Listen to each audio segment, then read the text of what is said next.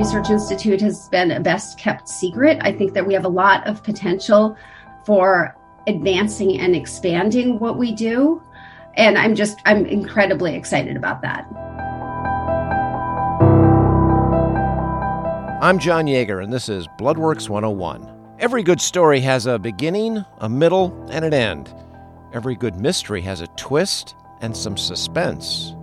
Your protagonist is a good guy looking for clues. Sherlock Holmes, Indiana Jones, Philip Marlowe, Sam Spade, the detectives on CSI, Columbo, Miss Marple.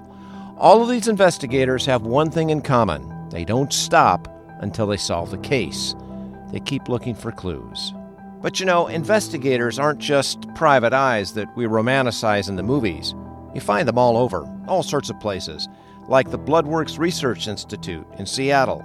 In fact, for the next few minutes, you'll meet 4 of them: Jose Lopez, Morris Stola, Jen Fei Dong, and Jill Johnson, all world-class investigators on a mission to save lives.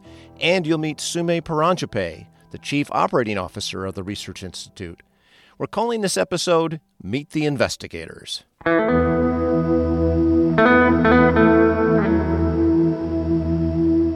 I'm Jose Lopez. I'm the Chief Science Officer at Bloodworks Northwest. By all accounts, a world-class investigator who comes from a most unassuming place. I come from a little village high in the mountains of northern New Mexico, actually about 8,000 feet high. It's a little farming village. Grew up on a farm and ranch. We had cattle and subsistence farming. I went to school there until college. I went to college also in New Mexico before going to medical school there and coming up to Seattle for residency and fellowship.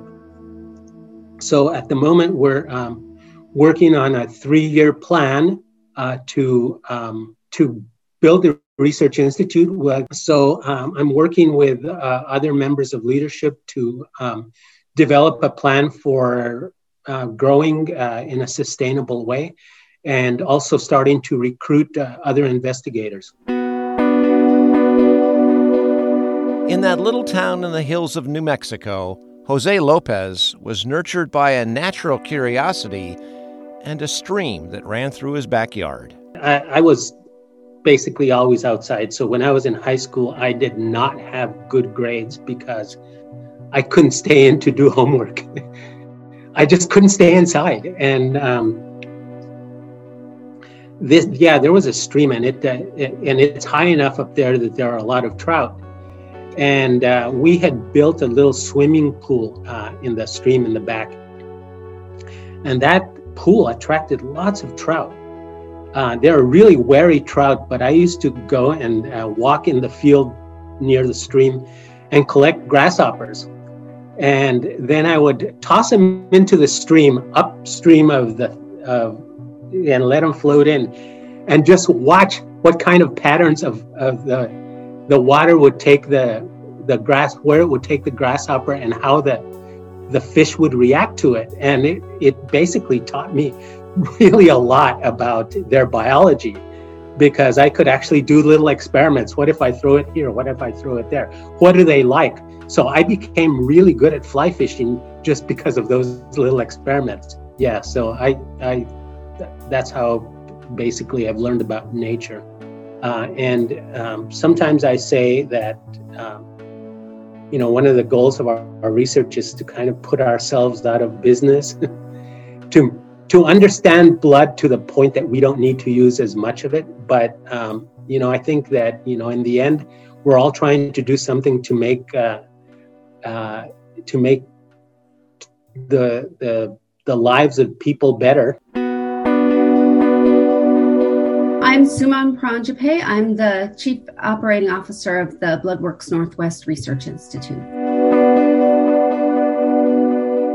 Yeah, so we are, the Bloodworks Research Institute is unique for many reasons. We are unique because of our scientists. We are unique because of what they do.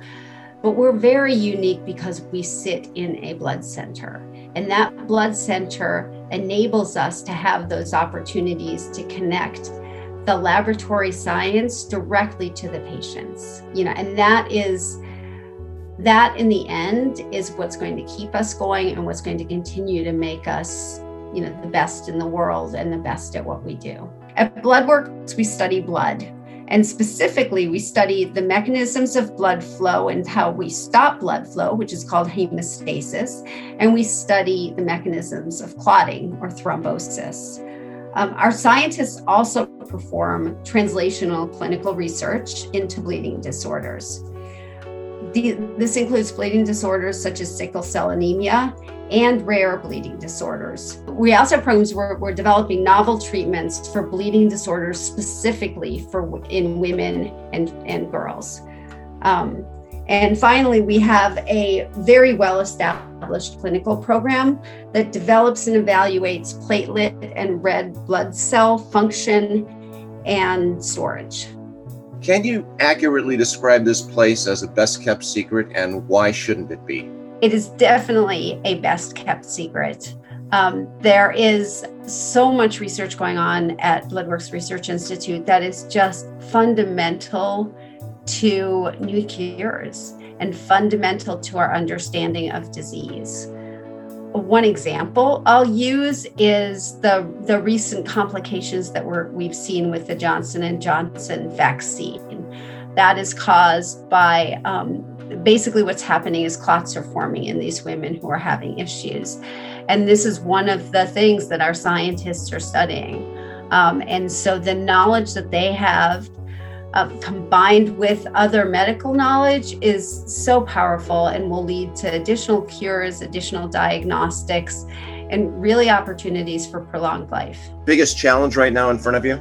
I think the challenge that we face at the Research Institute is very similar to the challenge that many research institutes face, which is how do we create opportunities to translate new scientific discoveries into tangible and enduring medical treatments. One of the reasons I took the job was because the Research Institute is doing and is poised to do more translational research. And what we mean by translational research is how do we take basic scientific discoveries and make sure that those discoveries can become treatments, cures, and diagnostics to improve the lives of patients. You've told me before that you've spent years of your life in a lab. Why? That very reason. So when I was a kid, I had really severe asthma. Sometimes I would spend months and months of a year in the hospital. Sometimes up to half a year was spent in the hospital.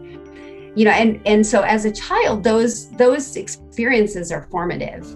And I came to realize that, for in my life, I wanted to find a way to give back to science and medicine. And at the time, it was more of a binary decision. So you would either do research or you would do medicine, and some people did both. But I made a decision when I was probably 9 years old that I wanted to be a scientist so that I could help to discover cures. Dr. Moritz Stolle is also an investigator who works at the Research Institute. He's German, originally trained in internal medicine and cardiology. He's become passionate about platelets.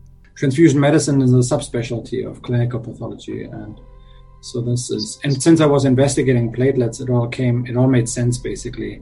What was it about transfusion medicine and platelets that attracted him so much? Yeah, it's a good question. I think it's just I just think a fascination with biology and mechanisms, and ultimately, from a physician scientist's point of view, also the ability to help patients, right? Stolle says yes, he does look at himself as an investigator who works off an instinct, a hunch, and a career's worth of experience. I think so, yes. I think that's part of the scientific method, right? You have observed things, you have a hypothesis, and then you try to disprove the hypothesis. And then it comes what you just mentioned. You have the You have to do it thoroughly, diligently, honestly. Also, I mean, nobody likes their most favorite hypothesis to be disproven, right? But the data are the data is another commonly used slogan, right? In research, where you just have to deal with it, right? The facts are the facts. That's if the data don't lie, right? Or that's just the way it is. And if you ask him why platelet storage is so important, he'll tell you the answers are a matter of life and death in combat zones and remote civilian hospitals all over the world. Yeah, that's a good point. So the major, I would say the major problem with platelets right now is that they can only be stored for 5 to 7 days. So, I mean, it sounds like we're getting to the heart of your research right now. What you're saying is that the ability to understand storage for platelets does have life-saving consequence, right? Yes, that's correct.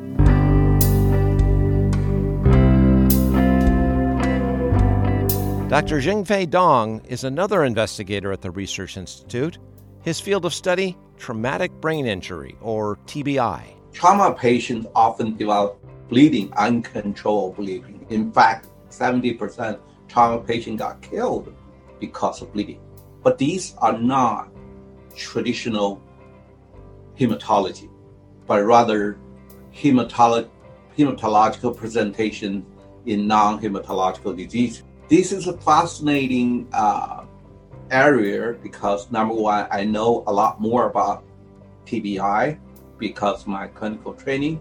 Number two, how a tiny injury to the brain, if you got a liver injury or you have a long bone fracture, that's massive area of injury. So you have a shock, you have a bleeding, all of that understandable. But in the brain, the injury normally measured in millimeters or centimeters, not in meters or not. Talk about bleeding. A liver rupture, you can lose up to liters of blood in about an hour or less. Where in a brain injury, 200 or 100 milliliter of blood loss can kill you. How close are we to giving hope to somebody who has a traumatic brain injury? Are we making strides that give the ordinary person hope? Oh yeah, they are huge amount improvement.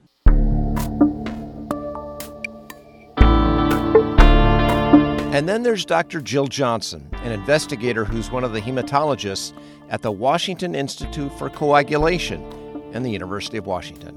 And I care for patients with bleeding disorders, and I do research on the causes of why we have variation in how we clot our blood and why do we have trouble with our blood groups and transfusion. So I work at the intersection between giving clinical care and trying to better understand why people have disease and putting the two together to make both sides better. What's a normal day like for Dr. Johnson?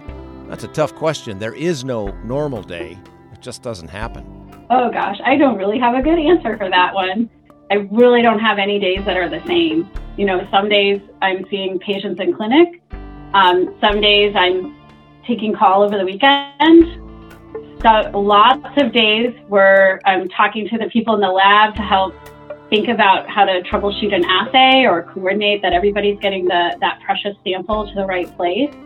And sometimes I'm sitting in meetings with my collaborators, brainstorming, what are the big questions we should be answering?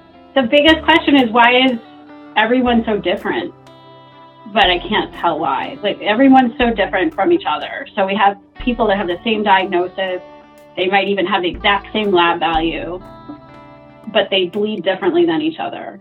And that's a really important thing to understand.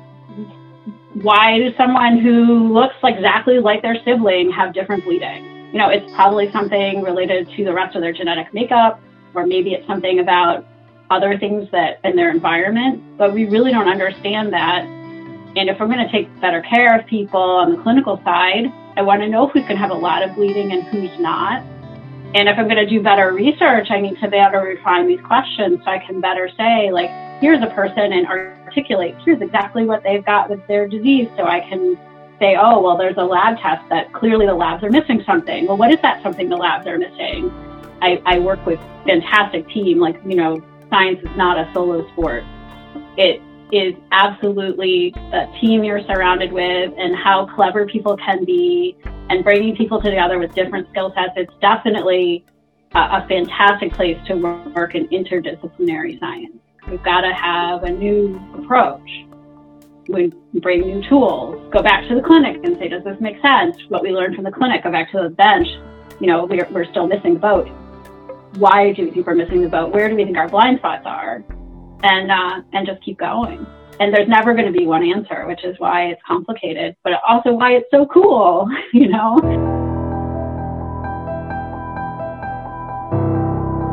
As any good investigator would say, there's never going to be just one answer. It's always going to be complicated. But I loved how Dr. Johnson wrapped it up there. She says that's why it's so cool.